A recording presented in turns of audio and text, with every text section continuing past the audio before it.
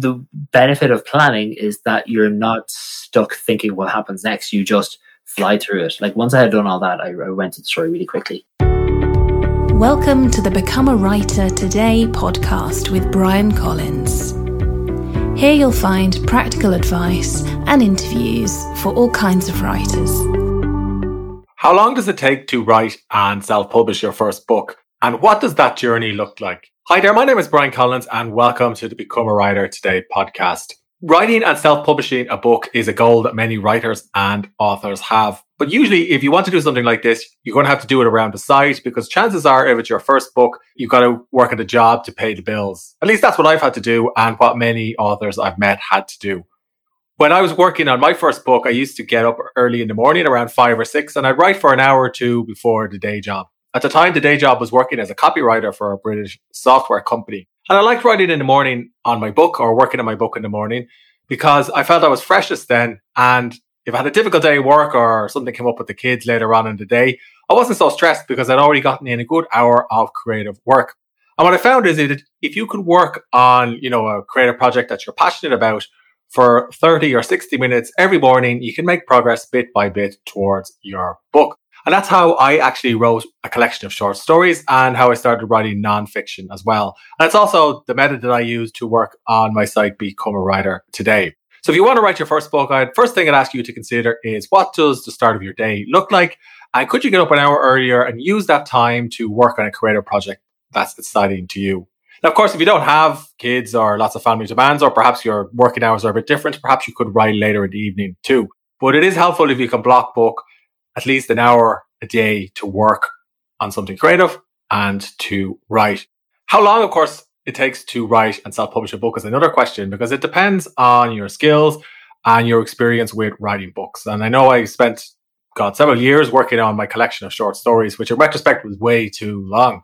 But I didn't really know what I was doing at the time. And it was only when I got into the habit of publishing more work and finishing it that I learned how to write things a bit quicker. Many authors or new authors say they spend a year or two on their book, and that's completely normal. Whereas other more experienced self-published authors seem to churn out books, every few months. But the chances are that they're probably working with people who help them, or they've got a couple of books on the back burner, or they're doing it full time, or they've just been doing it longer. So they understand how to tell stories within their particular genre or niche that bit better. So what I'd say is if you're looking at the output of an author who's been doing it for a while, don't let that put you off because chances are they struggled on writing a first book for a year or two or figured out what genre they wanted to write in before they started, achieving any kind of success. The topic of writing your first book is actually the subject of this week's podcast episode. I had the chance to catch up with another Irishman.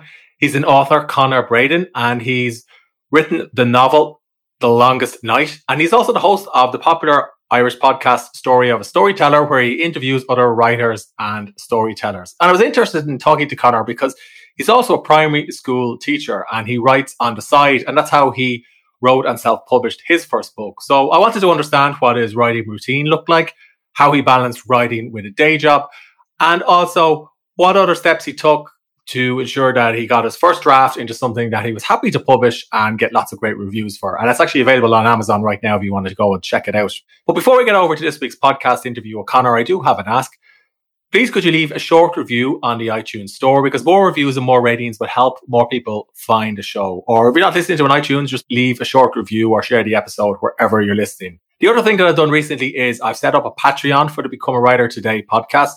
So you can just visit Patreon.com/Become a Writer Today and it'll take you to the sign up page. And I'll also include that link in the show notes. Basically, if you become a supporter of the show for just $2 or $3 a month, depending on what tier you want to pick, it'll help me produce more episodes. So for context, it takes me about 2 or 3 hours to record a single episode when I factor in things like editing, research, finding guests, and so on.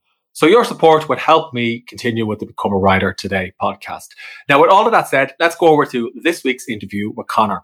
So, yeah, the way I always say it, and I said it to you before we started recording as well, is that I basically have two full-time jobs. And it's kind of, my big thing is all about prioritizing. So a couple of years ago, I read it starts really far out, but it comes back, I swear. A couple of years ago, I started reading a book about fitness and being your best physical self and all this kind of thing called Level Up Your Life by Steve Kahn. And in that book, there was one sentence that just floored me, and I was so happy I read the book even for this one sentence, and that was, from now on, whenever you say I don't have time for that, or I don't have enough time to do whatever, so I don't have enough time to write, or I don't have enough time to record a podcast, change it to X isn't a priority. So when you start saying things like I don't have time to write, and then start saying, oh, writing isn't a priority, it really hits you, because then you're like, oh wow, that's shocking.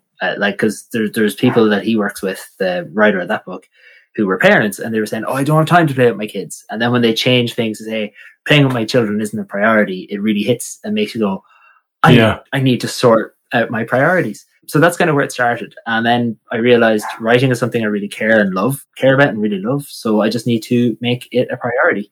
So I sacrificed the things that weren't a priority. So, television shows, watching TV from 6 at night to bedtime wasn't going to happen anymore. I started getting up an hour earlier than I normally would have to go to work and spend that hour writing in the mornings. There's a hashtag going around on Twitter all the time, the 5 a.m. Writers Club. Yeah, I was on that for a while. I'm not a 5 a.m. guy. I'm a 6 a.m. guy, but Yeah. I did that for a year. It's not pretty. It's a kind of a monkish existence. But sometimes you got to do what you got to do. Yeah, you do. So that's kind of my main thing. And then when it comes to making sure I meet my responsibilities in the job that pays the bills. I don't want to say my real job, the job that actually pays the bills at the minute. It's all about prioritizing again. It's like looking at, well, what is, first, what's the bare minimum? Second, what's my bare minimum? Because I have high standards when it comes to my teaching. And then second, what do I need to do for tomorrow? And just kind of work from there. Yeah. So do you write for an hour in the morning before you go to school to teach? If it's writing, yeah. Sometimes it might be working on the podcast. Sometimes it might be a bit of marketing. But I maintain my writing career in that hour a day. Okay, yeah, it's good to get an hour in the morning time, because what I found I'm doing this full time now, but when I was doing this part time, if I left it till the evening, something with work would come up during the day, and then I'd invariably just not do it that night. Yeah. I think the evenings is really good, but the thing is, the evening belongs to, like, the rest of the day is affecting you once you get to the evening. So you're better off doing the mornings. That's what I think. And what about your book? How long did it take you to write a book, working just an hour a day? So my first novel is The Longest Night, and it's as you said, it's a supernatural thriller. It kind of has a funny backstory. After reading that fitness book I was talking about, my partner, he kind of said to me, is like, you always talk about writing, but you never write. And I was like, oh, yeah, he's correct. So between those two kind of things that hit me, you never write, and writing isn't a priority, I started writing it in 2016. And then, of course, one of the benefits of having a job like mine is that I do have a little bit more time off than the average person. So basically, once the summer holidays hit, I was a full-time writer. I was literally getting up at 8, writing until 12, walking the dog, coming back, writing 1 to 5, that kind of thing. So I got the book done in 2.5 years, which is a long time. But for my first book, I was quite happy with it. Yeah, a lot of big Irish authors were teachers. Yeah, probably because for June, July, and August. I'd say so. Yeah. So you said it took 2.5 years to write the book. I think I spent a bit longer on a collection of short stories. Did you find you were rewriting it a lot? Yes and no. I'll say this: it was my first book. It wasn't my first book to write, but it was my first book to finish. I am the master of starting a novel, and I am the novice of finishing one. Yeah. Well, finishing is sometimes harder than starting. Yeah. Oh no, definitely. So yeah, when I came to writing the book, I approached things differently this time around because I was more serious about it. So I bought a book that was written by the creators of NaNoWriMo, which I'm sure you're familiar with, the National Novel Writing Month. And it was called Ready, Set, Novel. And it really takes you by the hand, says, do this bit, then plan this bit, then plan this bit, then plan this bit, and so on and so forth. So I think the fact that I've really planned it out to the end and really thought about how the book was going to end and that kind of thing really helped in getting it finished. Because other times I attempted to write novels, I had 1 or 2 ideas of how it's going to start, something cool to happen in the middle, something cool to happen at the end, and I'll just make the rest up as I go. That doesn't work. So did you use the NaNoWriMo book for The Longest Night or for a different book? I used it for The Longest Night, yeah. Okay. And did you always want to write fiction, and in particular thrillers? Yes, and yes-ish. So I've always wanted to write. Like I remember the very first story I wrote. I was in junior infants. I was 4, and I got a whole load of A4 pages, and I wrote a book about a rabbit who explores the forest and then meets a dragon. Blah blah blah. And I remember being really disappointed because when I folded them all up and put them together and stapled them, they were out of order because I didn't think of. Do you know what I mean? So I went 1, 2, 3, 4 as opposed to going 1, 5, 8, 8, 9, something like that. So like I've always been writing fiction. In secondary school, I used to dodge doing homework by writing stories instead. And my teacher was always really annoyed because she was like, Connor, it's great that you can write a really thrilling short story, but you have to know how to do an essay as well for the junior cert. I was like, oh well. But then when it came to actually writing a thriller, I think that was just more because that's where my tastes were at the time in other media. The Longest Night is very inspired by kind of the video games Uncharted, the Indiana Jones movies, that Tomb Raider, that kind of architecture, thriller, kind of exploration type thing. Yeah, it's just what called to me at that time. Okay, so it sounds like you've read a lot of books in those genres while you were writing and before you started writing The Longest Night. Yeah, I inhaled books, and that's one thing I hate about being a writer and a podcaster and a teacher is my time for reading just dwindles and dwindles and dwindles away, and it's a shame because it becomes a kind of part of the job, doesn't it? It's not, you don't just read for leisure anymore. Exactly. Yeah, and I think that's what it is. Like I do read for pleasure, obviously, but it's just a part of my brain I can't turn off now. Like I used to before I was a teacher, I was actually a stage actor, so it's like whenever I see a film or see a play or something like that, I'm always in my head. I'm like, he slipped up that line. I can see it in his eyes. And you just can't turn that brain off. Once you've seen behind the curtain, you can't unsee it. Like Dorothy could never look at the big floating green head and think that's the Wizard of Oz anymore. Once she understands the workings behind it, it changes your perspective. Yeah, I read a couple of books about story structure and went to a few storytelling workshops. One by Robert McKee comes to mind. But after discovering like there's actually a framework for stories, it's very hard to watch any like big films without actually seeing all the different beats that the writers were hitting. It is, yeah. It really, really is. Is there any particular books you think like really changed your perspective on storytelling or anything? Well, Robert McKee's book Story, it's actually about screenwriting, so maybe you'd like it considering your background before you're writing thrillers. But just he takes apart a couple of famous films and explains how to hit all these different beats and what the conventions of like a genre is and what the conventions of thrillers are. So even though I don't write thrillers, it was interesting to see that there is actually kind of a framework for it. Yeah, yeah. And then Sean Coyne has a book called The Story Grid, so he does something similar to what Robert McKee did except he does it with Silence of the Lambs. So, yeah. So once I saw that, and The Hero's Journey as well, which you've probably heard of. Yeah. I mean, what writer worth their salt hasn't heard of The Hero's Journey at this stage? Yeah. After that, Matrix and Star Wars and every other superhero film ruined, I think. Well, not ruined, but I guess you know what's going to happen next. But in a way, I think that's good because then it forces the writers to think outside the box. There's so many, do you know what I mean? And then you have to come up with a different structure and a different plot and stuff. Yeah, what I think is if a book is in a particular genre, it has to do certain things at least to satisfy readers. And if it doesn't do those things, then it's a book in a different genre. Like I write a lot of nonfiction, so I'm more interested these days in what nonfiction books do. But like there's even frameworks for nonfiction books. You know, you need to have takeaways for the reader, and you should have some sort of personal story combined with research, depending on the type of nonfiction book you're writing. So when you wrote your book and you said it took 2.5 years, does that include editing and rewrites as well? Yeah, so the 2.5 years is from buying a little notebook that was going to be this is the notebook I'm going to write the book in, to the publication. By notebook, do you mean like a Moleskine or a paper notebook? Yeah, a paperback Moleskine. Not a laptop, yeah. No, I always start with pen and paper. And actually, I'm currently planning the sequel to The Longest Night. And that's why I have all these lovely multicolored Post-its, because the spare bedroom becomes my...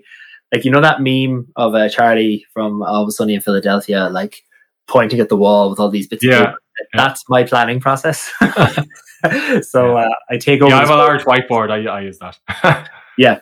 This is it. But I've done the Post-it option as well. See, that's just kind of always how I started. I just kind of start with pen and paper and then gradually move on. I do use 2 bits of software that I have to shout out to because they're phenomenal. Snowflake Pro, which is a planning software. Yeah. I'm not familiar with that one. It's very old school. It's very cool though. So it's basically you start off with you summarize your story in one sentence, and then you just take next, and you have to expand the 1 to 5 sentences, and then each sentence there in the 5-sentence paragraph, you expand to a full paragraph on its own. And it's just about taking things and expanding until you have an outline. And the software is really useful because it has a couple of famous books and stories it loaded in as an example. So like if you're not entirely sure what the designer means by a character ambition, for example, you can go into one of the examples like Harry Potter or Gone with the Wind and be like, oh, okay, yeah, now I know what they mean. And then the other software, of course, is the one most writers would know, Scrivener. I mean, it's yeah, I use Scrivener a lot. I can do a version of those post-its, but yeah, sometimes it is best just to see it all. I like the touch. Yeah, no, a lot of writers do. So the Snowflake Pro, so you haven't used that one. Does that help you with the outline and then you start free writing in Scrivener, or what way did you do it? So I would have started with the post-its and things like that. And then once I had a rough idea of what I wanted, I went on to Snowflake Pro to kind of really solidify it and make sure it made sense, make sure that it's separating the wheat from the chaff in terms of story ideas, if you know what I mean. And then Snowflake Pro actually really breaks it down to you have a scene. You actually end up with an Excel sheet of this scene happens in this chapter, this scene happens in this chapter, then you're on the next chapter and so on. So once I had that Excel sheet, I just put that up on Google Drive, and then I just wrote one like over and back between, I've written that, go back to Scrivener, or go back to the sheet, look at what I need to write next, back into Scrivener and go.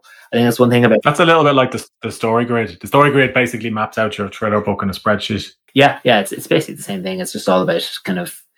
and like I know there's a lot of writers out there that would be like, oh, but I'm a pantser, I can't do that. And it's like, well, the benefit of planning is that you're not stuck thinking what happens next. You just fly through it. Like once I had done all that, I went to the story really quickly. And then when it came to editing and all that, I hired an editor through Reedsy. And I use Reedsy. They're a great service. It's a fantastic service. It's just easier to find editors who have like industry experience. Whereas I find that when it's using Upwork and other services, you could just get anybody. Yeah, I think that is one really good benefit of Reedsy is you really can't find someone that matches your niche and your desires in terms of what you want. So once I found the editor, one thing I was really happy with was she said like this is really good for your first draft. And when I talked to her then over time, she kind of basically said the only reason that it's as good as it is at this point, at this stage, is because of the extensive planning you did. So so saves you a bit of time on the rewrites, basically. And did she spend long working on the book with you? It was around 2 and a bit months, which I know is really, really short. So the process we did was there was a bit of emails back and forth. Then I sent her the manuscript, and she then sent me the manuscript back a month or so later with a whole load of things. It was both. She kind of did a mix of a copy and a story edit over and back. So as I was going through the copy, would you be able to explain just for some people what the difference between the two is? So a lot of people that wouldn't be in the writing sphere will think that editing is something I should be very good at because I'm a teacher with my red pen. Big X's through all the sections. That's not what editing is. That's one of the many types of editing. So a developmental edit, or sometimes called a story edit, is looking at the story with a macro lens, looking at it from afar and saying, well, does this make sense? Are the characters ringing true? Is the character behaving like a normal human being, or are they behaving like a normal person within the story, within your world, your story set? And then a copy edit is what most people would think of as editing, is the red pen, is going through looking for spelling mistakes, grammar mistakes, punctuation, that kind of thing. But there's other types of edits as well. I mean, there's continuity edits, which is exactly what it sounds like. It's making sure that things make sense all the way through but you just said he had a green jumper on, and in the next scene he has a red shirt on. Like, it's small niggly bits like that. And then there's proofreading, which is making sure the copy edit was right. There's so many stages, and that's something And did she do all of these different types of edits? So she did the developmental edit, and she did... Erin Young is her name, I should say. So Erin did the developmental edit, and she did the copy edit, a kind of a rough copy edit, and then I did the rest I could, because budget-wise, I couldn't really afford too much. Yeah, you can spend quite a lot on editing, but it is worthwhile saving up if you're a new writer to at least, work with a good editor who can help you on the drafts. Definitely. Did you show it to anybody else then before you published it? Yeah, so I had a couple of beta readers. So a beta reader is basically somebody that will read the entire book as a reader as opposed to an editor, just to catch it's like the final little check. And they also sometimes can be I asked my beta readers to be ARC readers. ARC readers as advanced review copy readers. So basically, once I got my beta readers in and they checked through everything, I asked them that, hey, look, on the day of the launch of the book, would you mind leaving a review on Amazon or on Goodreads or wherever, just to show people that this book has been read and it is worthwhile? Because it's one thing we all know, whether you're buying a book or anything else, but if you're looking on Amazon or any other website and you see 0 reviews, you are a bit tentative to buy it because you're like, oh, why hasn't anyone else bought this? So that's a really useful thing to have a review, someone's review ready to go on the day it comes up, so that it encourages more people to buy.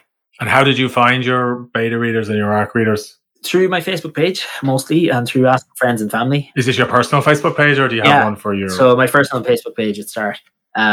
Just because I just found it, I didn't do a lot of the things that writers should do at the start. I didn't like develop a huge email list, and I didn't have a full website or anything. I have all those things in place now, but I would definitely do it differently now. I wouldn't be as impatient. I was so excited, and to me it was like, wow, 2.5 years is so long. Whereas there's other people who are like, I wrote my first book in 10 years. So yeah, I was a bit impatient, I guess, and I launched it a bit too early, but I have no regrets. I'm still very happy with how the book did and is still doing, so that's good. Yeah, well, my first book was a collection of short stories, and I spent years writing it, too long, and then when I switched to nonfiction, I rushed something out, and then I took it back down and rewrote it because I didn't get edited properly, basically. Yeah. So I made both mistakes. What about the cover? How did you find a book cover designer? Reevy again.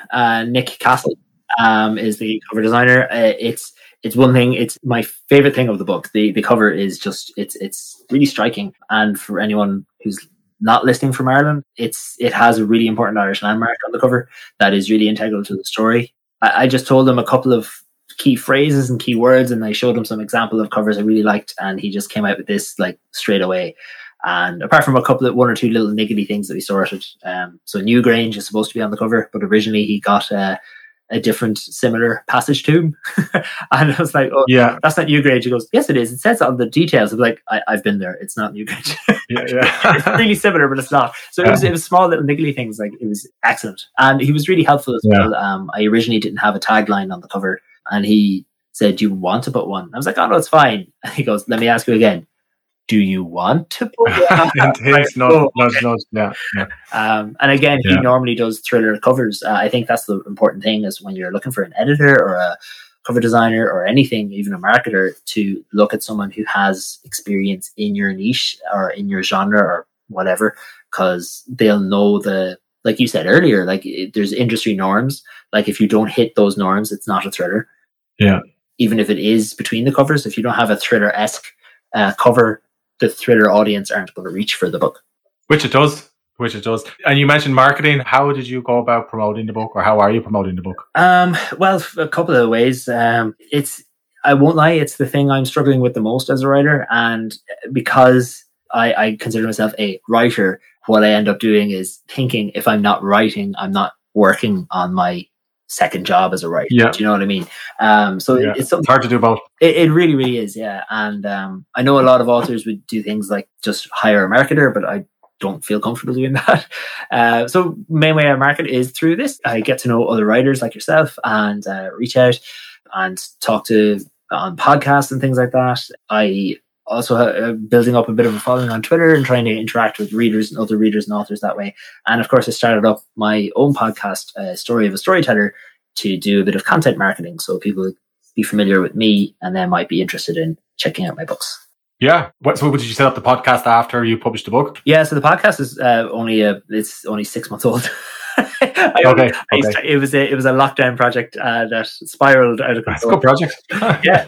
It started out as I'll just do a few episodes and leave it, and then it's become a real passion very, very quickly. So it's called Story of a Storyteller. It's about it's just me talking to other writers and finding out their life story specifically and how they got from childhood to being a storyteller. And the reason I call it storyteller is well, first of all, alliteration is nice in a podcast title. But secondly, because I don't... Always the teacher. You can take the teacher out of the school, we can't take the school out of the teacher. It's mostly because I want to just talk. I want to see what I can learn from other authors, but also from actors and from screenwriters. I actually, the most recent episode, we're recording this on the 2nd of March. The episode that came out yesterday is a board game designer and an author. And we talked about, how designing a board game is about planning a story that the players are going to create together or play together or whatever. So it's all about that kind of a thing. Yeah, that would make sense, I guess. You're still telling a story, but just in a different format. Exactly. So I'm just looking at your website. You have a free book as well. Do you use that as part of your strategy? Yeah. Does that work for you at the moment? Good point. I really should have. Yeah. See, there's so many strategies. I forget them all. So there's a lot. I have a free short story or a novella. I always feel guilty by calling it a free book because it's a little bit under 10,000 words. It's called The Stolen Dagger. And it's a that's a novella. Yeah. It's a kind of a crime heist thriller thing that ties into The Longest Night. Yeah. So the titular Stolen Dagger of that book is a key plot device and a key thing for The Longest Night. But it is still Stolen Dagger on its own is still a complete story. So if you went and read The Stolen Dagger, you wouldn't feel like, oh, but I don't know what happens next. It is a beginning, middle, end on its own. So it's available for free if people sign up to my email list. So if you wanted to check it out, it'd be conorbraden.com/freebook. And it's there. It has worked. I mean, I said earlier when I launched The Longest Night, I didn't have an email list. And now I have one that is growing. I mean, it's growing slowly, but it's never stopped growing. It's always growing a little bit. So I use 2 websites, BookFunnel and Story Origin. And I use them to find other authors to connect with. And then we kind of share each other's free books with our email list so that people from, let's say if I was sharing with you, Brian, your email list might check out mine and be like, oh yeah, and click over and vice versa. And it has worked a bit. Yeah, it's done pretty well. Yeah, no, I'm not aware of Story Origin, so I must take a look at that one. Did you consider putting it on Amazon as well? It is on Amazon, but it is. Yeah, it's just I purposely have it on Amazon as the cheapest it can be, which is 77p. But first line on the description is, or get this book for free on, because if I sell it on Amazon, then I can't get the email, and that's the kind of main reason for it. I'm looking at it as a way to get people's addresses. Okay, yeah, that makes sense. Yeah, I've tried free books in the past. Yeah, they can work quite well. So what are you writing at the moment?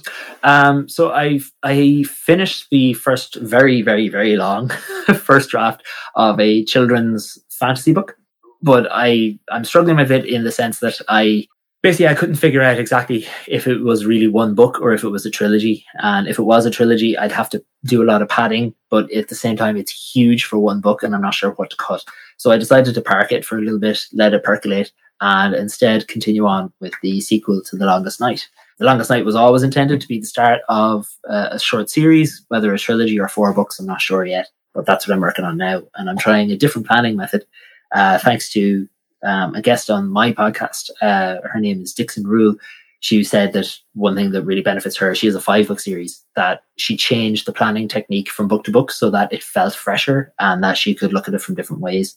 So that's what I'm trying now. I'm using the planning method. Oh, that's interesting. Yeah, I would have thought once you have a system, stick with it. No, because I did try that. I did try and plan it before and it just, things wouldn't flow. And so now I'm using, I don't know if you know the book, The Anatomy of Story by John Truby. I've heard of it. Yeah, I haven't read it. I've heard of it. It's dense. It's a really dense book and it's really, really good. And one thing I love about it is he uses a lot of examples. And that's kind of one thing that really helps me is he'll explain something, explain how it works. Like I'm on character webs at the minute. So he then says, so here's the character web of Streetcar Named Desire. Here's the character web of Godfather. Here's the character web of Tootsie. He loves the film Tootsie. You know, the Dustin Hoffman one where Dustin Hoffman dresses up a drag. I don't know why. He just loves that. It comes up a lot. But yeah, no, it's really, really helpful. And so that's where I am at the minute. Okay. And do you find the lockdown has helped with your writing, or have you found it harder to write? Yes and no. It's helped in the sense I have more free time. But it also hasn't helped in that I'm a very rare extroverted author. I feel like a lot of authors are introverted and they get their energy and they get their kind of sense of zen from being alone in quiet places. Yeah. Whereas being an extrovert, you're the exact opposite. I get my energy and I get my, I kind of feed off being in groups of people, which is one of the reasons I love my job so much because I'm working with so many kids. Yeah. So that has been a bit of a weird thing because when I'm not in school, I generally I don't want to say my mental health takes a dip, but I am more lethargic. I am a bit more down. I'm far less motivated. So it's helped in the sense I have more free time, but it also hasn't, because I don't see people and then I don't get that energy boost. Yeah, no, I mean, I would be a more introverted writer, but I still find it's difficult because you can't just go to the coffee shop and write for an hour. You're kind of stuck at home the whole time. Yeah. It's one thing to be at home by choice, but it's another thing to be at home because you're told to. Well, to be home to be safe, I suppose, is the other way to look at it. Yeah, well, that's true. Yeah. Well, hopefully we're near the end of it. Anyway, Conor, where can people find out more information about you or your books? So you can find everything on my website, conorbredin.com. So that's CONORBREDIN.com. And then, of course, my novella, The Stolen Dagger, is at conorbredin.com/free book. And then if you want to listen to my podcast, Story of a Storyteller, that's conorbredin.com/podcast. So everything's all there. Okay, I'll put it all in the show notes. Thanks, Conor. Thank you. I hope you enjoyed this week's episode. If you did, please consider leaving a short review on the iTunes store or sharing the show on Spotify, Stitcher, or wherever you're listening. More reviews, more ratings, and more shares will help more people find the Become a Writer Today podcast. And did you know for just a couple of dollars a month, you could become a Patreon for the show? Visit patreon.com/Become a Writer Today or look for the support button in the show notes. Your support will help me record, produce, and publish more episodes each month. And if you become a Patreon, I'll give you my writing books, discounts on writing software, and on my writing courses.